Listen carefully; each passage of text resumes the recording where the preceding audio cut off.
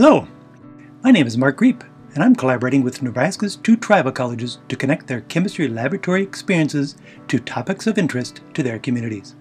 We started this project because Nebraska Indian Community College had not offered a chemistry course in 5 years.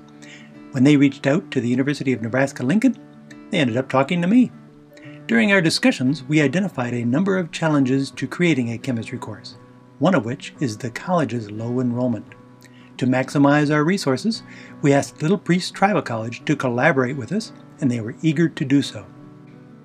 Together, we came up with a method that we think can be used by other tribal colleges, but also by any school with low enrollments. To help us describe our method visually, Lori Hausman Whitehawk created a painting that showed the 4 parts of our sharing cycle of science learning.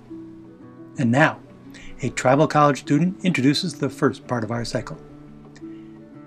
This image represents the 5-year grant from the National Science Foundation that we received in 2013. But it also represents the advisory board that was charged with creating the very important list of community topics.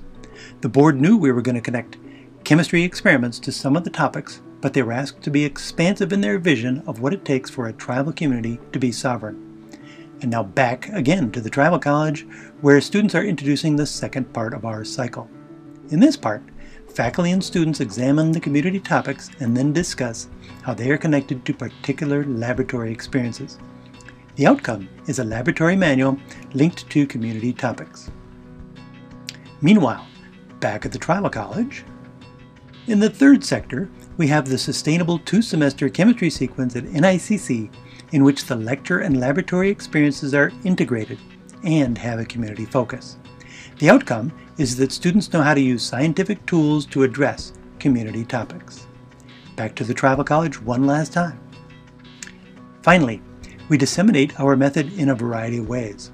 One of the most important is an annual faculty workshop in which we discuss our goals, summarize what happened during the past year, and then plan for the next year.